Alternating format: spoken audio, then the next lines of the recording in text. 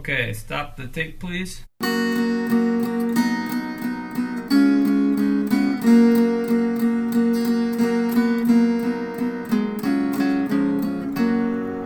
Back in Wilson High, I had two best friends. They lived down the block, wearing gold cord bands. One she cared for my bones, fed me ice cream cones. One she cared for my happiness, wouldn't leave me alone. Hello and welcome to We Are Weezer Season 2, mini episode number 4. This is Rachel, and I guess we're going to call this one Alone, the Home Recordings of Rachel. We Are Weezer is, first of all, so you know who we are, We Are Weezer is a podcast about Weezer and Rachel and, me and Juliet. And sometimes I have special guest hosts come on the show. We choose a Weezer song. We read about it. We research it. We get all the details for you and wrap it up in a nice little podcast for you. We also rate it and give you our own opinion on the song.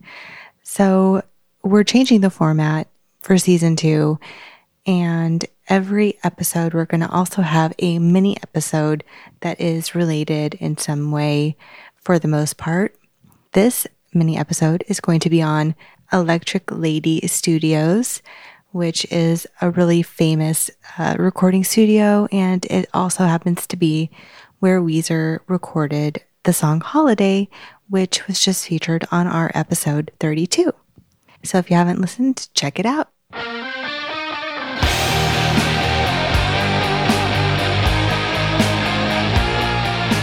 Every time Weezer records at these famous studios, I'm always impressed by how cool they seem and the history behind them all. So this one happens to be in New York, and I think that it's a special place because it's where they went to go record the songs for the Blue album and had their first experience with fancy recording with Ric Ocasek of the Cars, which is special in its own way, and then to get to do it at Electric Lady Studios, which is really cool, and here's why. In 1968, Jimi Hendrix and his manager Michael Jeffrey bought a nightclub called The Generation in New York's Greenwich Village. So Jimmy played a lot of impromptu performances and had, late night jam sessions at this place. It was really famous and known for other legendary live acts like B.B. King, Chuck Berry, and Sly and the Family Stone. But instead of keeping it a nightclub, which is what he originally intended to do, they turned it into a professional recording studio. Fancy! And it was designed by architect John Storyk, S-T-O-R-Y-K. And it's the only artist-owned recording studio in existence at the time. So not only was it owned by Jimi Hendrix, he was a pioneer in the artist owning record studio at the time, which is pretty cool in itself. And let's see. The grand opening was on August 26, 1970. He had a big grand opening party, and some of the guests that came were Eric Clapton, Ron Wood, and Patti Smith, who also happened to record albums there. The studio was made famous in the 70s by classic sessions with the Rolling Stones, Led Zeppelin, Stevie Wonder, David Bowie, and of course, Patti Smith. And Jimi Hendrix also had recorded albums and jam sessions there, obviously. And now it is the oldest working and thriving recording studio in New York City. Recent projects or artists that have recorded there are Daft Punk, Beck, Adele, and David Bowie. R.I.P. David Bowie. So what does this have to do with Weezer? Well, they recorded most of the tracks off of the Blue album there. And I was reading on Weezerpedia, there's a, what are they called? They're actual articles written by, or stories told by Carl. And so I kind of have to quote him, but I thought that it was really interesting and neat, and the people deserve to know. So from Weezerpedia, I'll put the link in the show, but it's called The Story of Making the Blue Album by Carl Coach. Finally, we were ready for Electric Lady.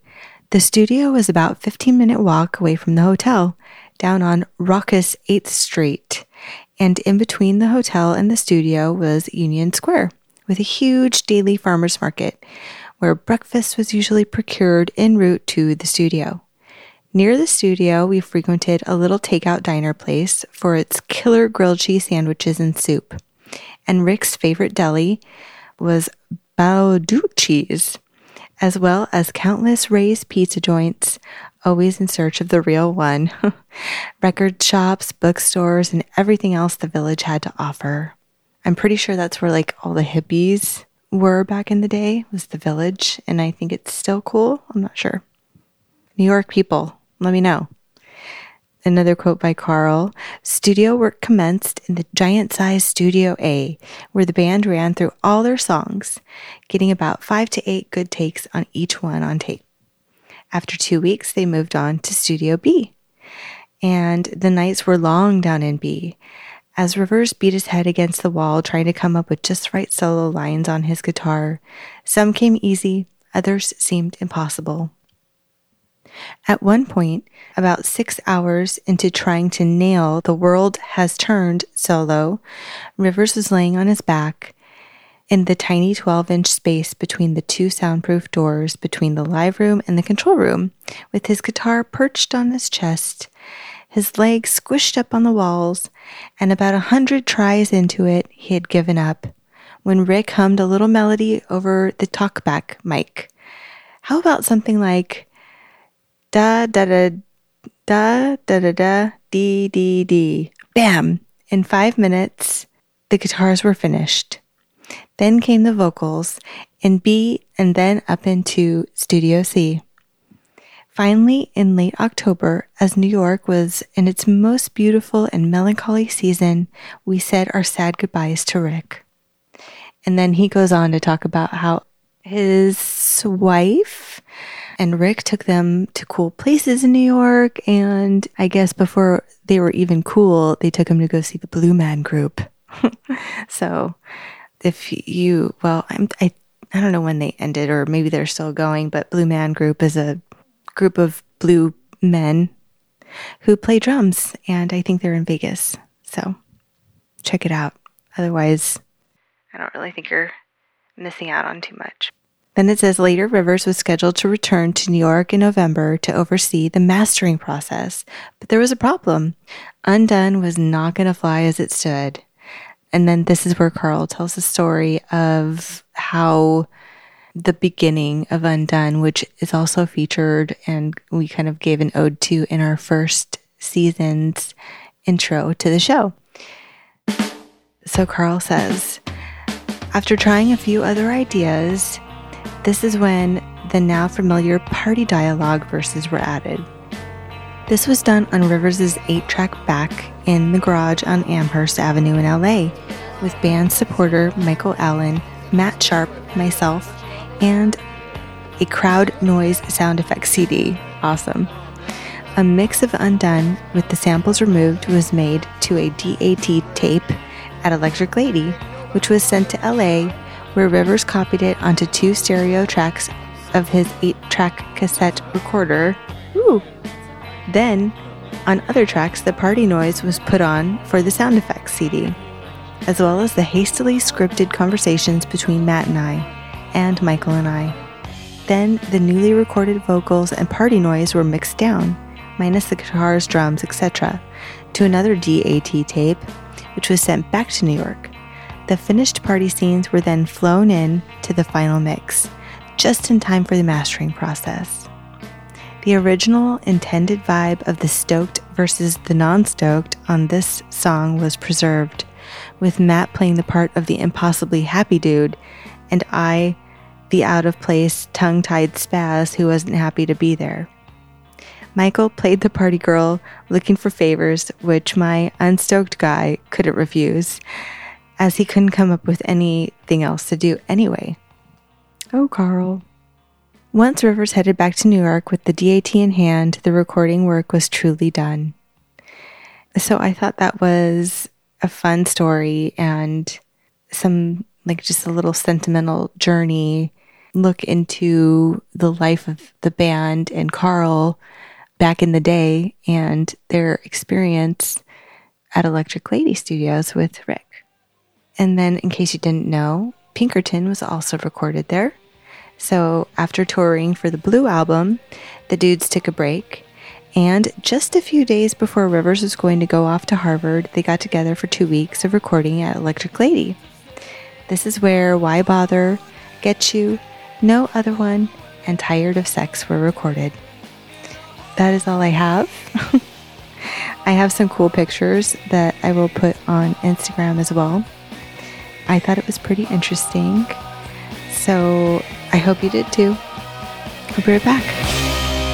We'll write a postcard to our friends and family in free verse. We will write a postcard to our friends and family in free verse. We will write a postcard to our friends and family.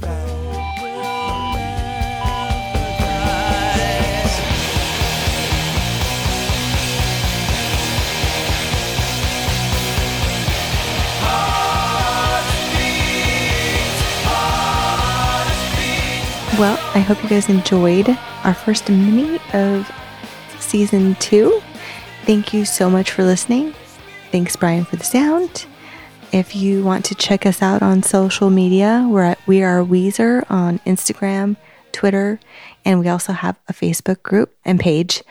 You can email us at weareweezerforever@gmail.com or check out our website, www.weareweezer.com, where if you go there, all the links to all of the places you could ever want to listen to us for free are located: Stitcher, iHeartRadio, Spotify, iTunes, you name it. We're on there, on Google apps too. So if you have an Android, you can still listen to us. Well, thanks for listening, and adios. We are Weezer, we are Weezer, we are Weezer, and I love you.